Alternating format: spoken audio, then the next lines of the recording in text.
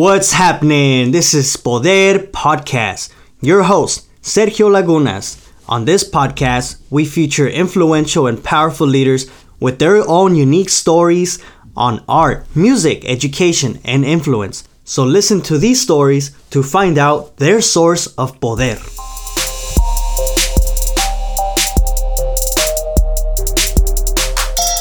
All right, today we have with us a very special person.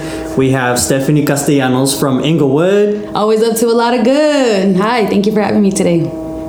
Yeah, thank you for letting me showcase your story today. So we'll just jump right into it. So tell us a little bit about your background. Where do you come from? Well, I'm excited that you actually get to visit my neighborhood today. So I am from Inglewood. I grew up here. My parents came in with their families in the 80s, actually. And so my entire family is from Inglewood. I mean, you can go like 2 blocks from here and find my tias and my tios and my abuelitos all here. And so I always start off saying part of myself and my identity is definitely the community that I identify and grew up in. To tell you a little bit more about myself, So I am a Bruin. I went to UCLA. Okay. I'm the first person in my family to go to college, so I always take a lot of pride in part of my identity also being a first to go to college, which shaped a lot of the work that I'm doing now and my experiences.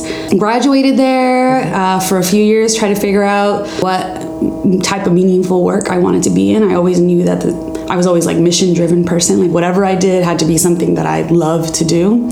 I ended up going into from after-school programming to health education for youth to teacher recruitment to founding an organization that is now nationwide working to increase teacher diversity. And I'm, simultaneously loving politics and really looking into getting to that work too. And I know I'm like throwing on, this is like a lot of work that I'm doing right now, but it's all definitely interconnected. I recently, about half a year ago, started a new role with the Youth Policy Institute, which is a nonprofit organization here in Los Angeles doing work with the LA Promise Zone. And I am leading public safety initiatives to increase community safety in MacArthur Park. Okay. Yeah, so that just takes me where I'm at now. Yeah, perfect. That was very succinct. What is your current role right now? What is something that you're very proud of? So I am currently working on a Department of Justice. And when you think about Department of Justice, you're like, oh, definitely has, especially as of late, marginalizing, putting especially undocumented and communities of color at risk. And I'm working in MacArthur Park, where it's the largest concentration of Central Americans. You have a lot of recent immigrants who've come to the community, so you have a lot of different issues that are layered. And so what I'm doing there is particularly working on a grant, $1 million grant in MacArthur Park, to really shift, the way that people feel about MacArthur Park and think about MacArthur Park. Have you been there before? So I'm not familiar. Yeah, let me give you some background. Yeah, okay. So I'm like, you're kind of looking at me like, what's MacArthur Park? Yeah. So MacArthur Park historically has been, let me just give you demographically or geographically where it's at. Okay. It is north of USC, right? So it's north where the Pico Union area, right before you get to downtown. So it is west of downtown. It is the second highest concentration of people or density of people here in Los Angeles. So it has about 100,000 people per 3 square miles. Wow. So we are looking at a community, very lively. A lot of people walk. There's a metro stop right there in MacArthur Park. But MacArthur Park is also a 3 square mile park in the middle of a concrete jungle, essentially. And so it's a beautiful green space that has been abused and has been the center of a lot of gang violence, and the community has been the center also of a lot of life in the community, right? Like it is the center and green space in the community where people did go. But this has also been an issue for quite some time as an undocumented community who has lacked a lot of traditional resources, that they've been stripped of resources. When you have a community like that, this space becomes and changes quite a bit.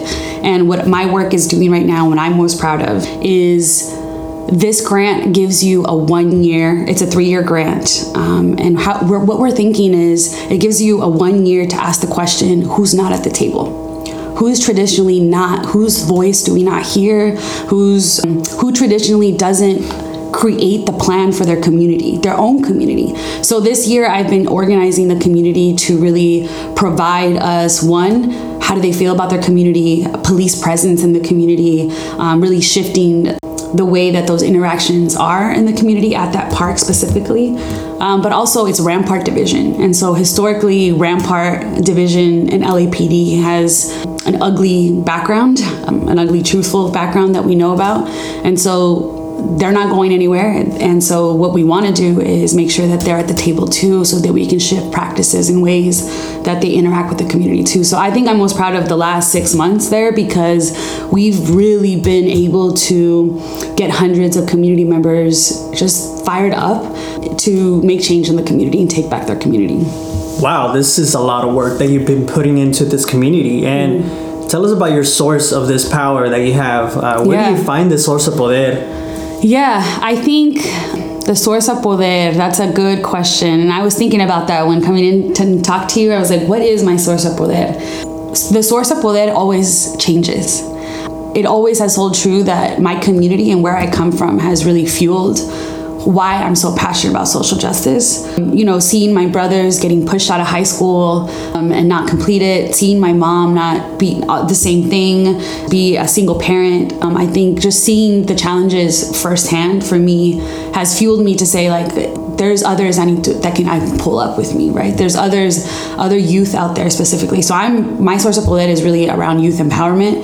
And I think that comes from my community and where I come from. And then right now, in a day-to-day though, because doing this work can be sometimes triggering, sometimes draining. I think my source of poder is really the one-on-one conversations that I have with community members about their lives. Like it completely has changed, shifted, like an entire paradigm shift that I've had around what community organizing is. It's different. So 10 years ago, as an undergrad at UCLA, I organized in MacArthur Park. That was one of my first internships experiences ever. And I was doing tenant rights organizing with Unión de Vecinos in Boyle Heights and in Inquilinos Unidos in MacArthur Park.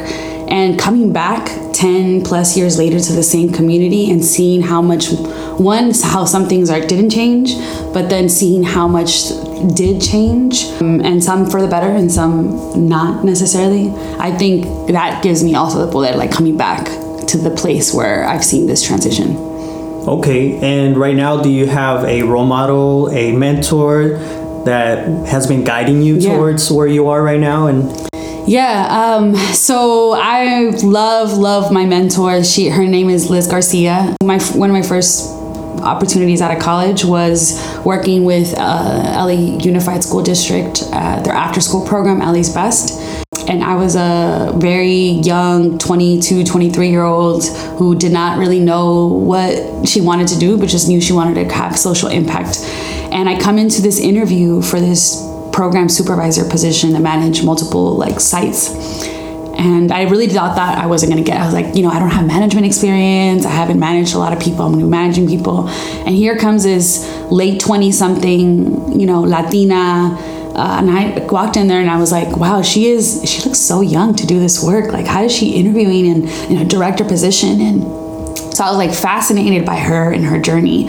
And Liz Garcia has been my mentor for about a decade. She's an Harvard-educated D1 athlete here from the community. She is that person that you're like, hey, I'm thinking about this job, or I'm thinking about this. What do you think about this idea? And she's the first person that I ask or to see what her opinion is. So I think for me, she has been a role model, but also she's been a change agent. She left her job, her 9-to-5 at 30 or 31 to go launch her own business and empower young women of color, young Latinas. To me, she's everything that I hope one day I could achieve.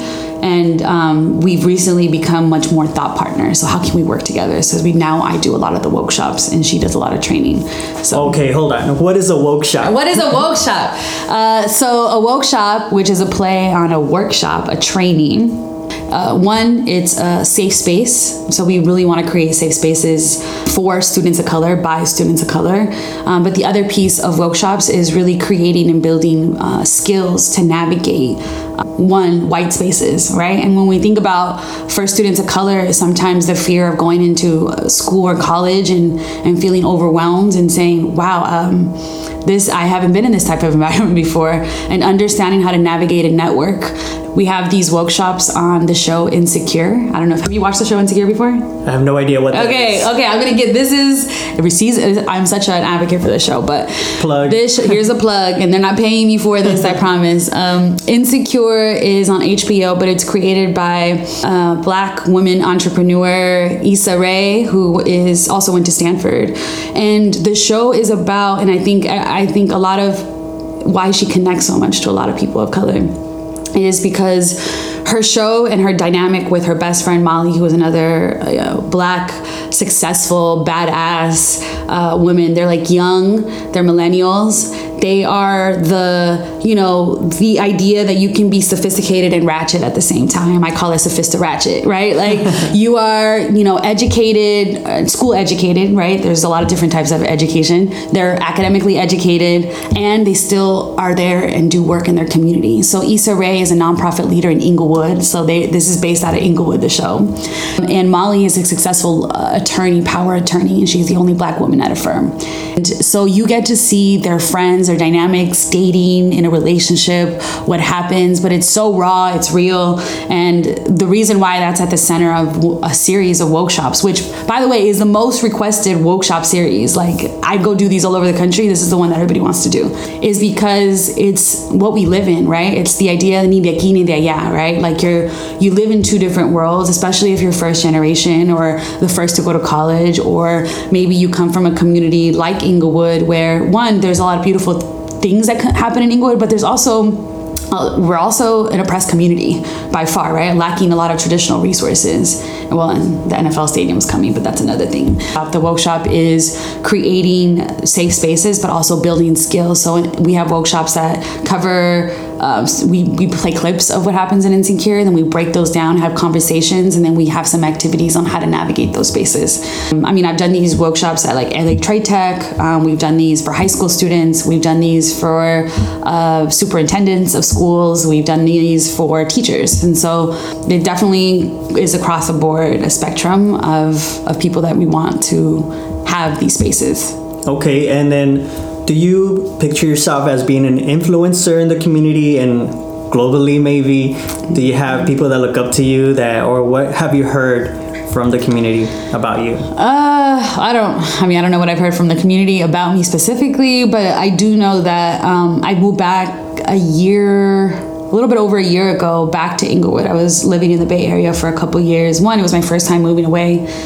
Oh, except for the time I moved in Florida for the Obama campaign. But I would consider myself definitely an influencer. And I think I intentionally wanted to come back to my community to hopefully provide some sort of support. I always talk about the term gentrification. Have you heard about the term gentrification? Did you make that up? No, I did not make that up. I did not coin it, but we always think about the word gentrification.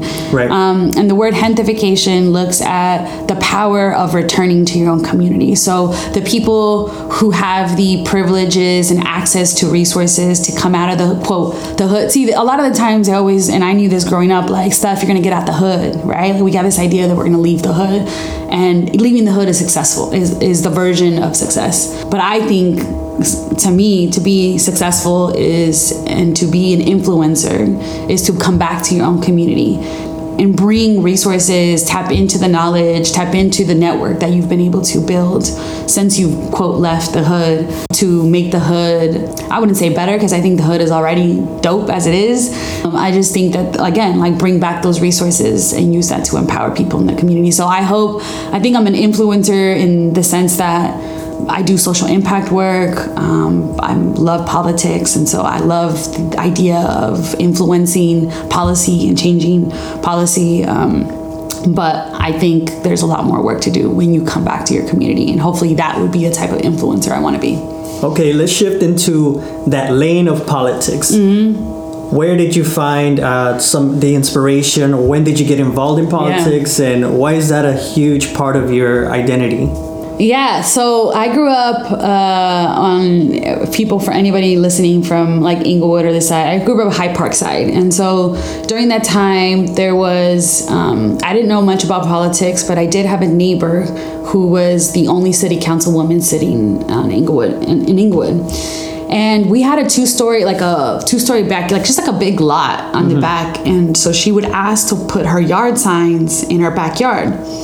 And so I would see these yard signs every election season, and her volunteers would come in and I would talk to her, and she would ask me to come out and put some yard signs up in the community. And so that was like my first taste of just the idea of exploring what this is. Why do you need a yard sign for? Marketing, like just even thinking about that to begin with. But I think that politics for me became more of an interest. I've always been interested in like government, but when I think Obama, first of all, he was the first election that I could have voted in. And Obama, for me, shifted the way that I looked at politics, or politicians, I should say. And I organized for him here, his first election. And then I had the privilege of, for the first time, I moved out of my hood, first of all. So, I mean, other than I went to UCLA, which is 10 minutes from Inglewood. It's not even that far. From Inglewood to Westwood. But I moved to Florida, to Broward County, to East Broward County, which is a swing county of Florida, for his election, and worked on his campaign. And my experience as a field organizer on his campaign completely changed the way, or my aspirations, I should say, the way that I looked at politics, but also how I saw myself in that whole scheme of things. Like, I really thought like one day I'd want to run for office. I'm currently in part of Latinas Lead California. Oh, what's that? It's a political action committee that not only wants to engage more Latinos, people to vote for Latinas, but also get more Latinas elected into office. And so we support financially, but we also organize for Latinas as well. And then I just finished Emerge California, which is a fellowship. And for anybody who's interested in running for office, this fellowship was a game changer for me. Like, it was a complete, not only just understanding the basics of things that a lot of women of color, Latinas, don't know how to even start. Like, where do you even start running for office? Where do you apply? What do you need? Like, can anybody run for office? Right? Like, these are things that you ask and you don't even know where to go to find these things. Well, Emerge is, it's a national organization under Emerge America, but Emerge California is an organization that trains Democratic women to run for office. And people like the current London Breed, who ran in mayor for San Francisco, a Black woman. She's an alum. Kimberly Ellis, who ran for the California Democratic Party a couple of years ago. I don't know if you remember her. An amazing African-American woman leader. She was the executive director of the program for some time. So I'm excited because I feel like there's organizations out there supporting women to get elected, and people say, oh, it's a blue wave of women coming, meaning a Democratic wave of women getting elected. But I just think it's a movement. Like, women, we're not going nowhere. We're going to get elected, and we're going to change the way cities run. All right. And give us your last words of inspiration. Give us a message that you give out during your workshops. Yeah. Give us that message to everyone who feels like they have no power. Yeah. So I've been interviewing people. I do look at a lot of resumes as a recruiter, as somebody who's like headhunts for different positions. And I always feel like people sell themselves short, that they don't understand their true like greatness and their light. And part of that is always, one, we weed ourselves out of positions, of opportunities. Like, we look at a job description and think, oh, I might not have one of those bullet points, so therefore I won't even apply. Or, oh, this grad school program requires this score, the average is this score, they need this GPA, the average is. And so I always think we weed ourselves out. And by we, I mean a lot of, like, especially Latinos, people of color. I see this is why I focus on diversity and increasing diversity in social impact work. So my last words of motivation is that you have purpose hustle, and you have something that self-education and your own personal experiences that you can't read or teach in a book. You can't learn in college or whatever you're doing. This is something that you already have, this hustle, this like to to like my mom always said, ponte las pilas. Like we have las pilas, you know what I mean? Like we have that, and it's just a matter of really first. And this sounds very cliche, like believing in yourself, but really having a mantra every day for me helps. Like some words that you tell yourself every day that are like uplifting, or things that you do, something that you write in your journal, so that you can remind yourself. That's one of the skills that I think you can practice. What is your mantra? Well, actually, this changes quite a bit. Do you want to share this? I don't know if I want to change my entire mantra, because I don't usually share my mantra. I say this to myself, but it's something around of knowing your poder in many ways, of knowing your power, of your resiliency, your grit. These are different words that I have in my mantra. Yeah, I'll leave it at that. All right. Thank you for sharing that. Thank you. Thank you for joining us on Poder Podcast. Thank you.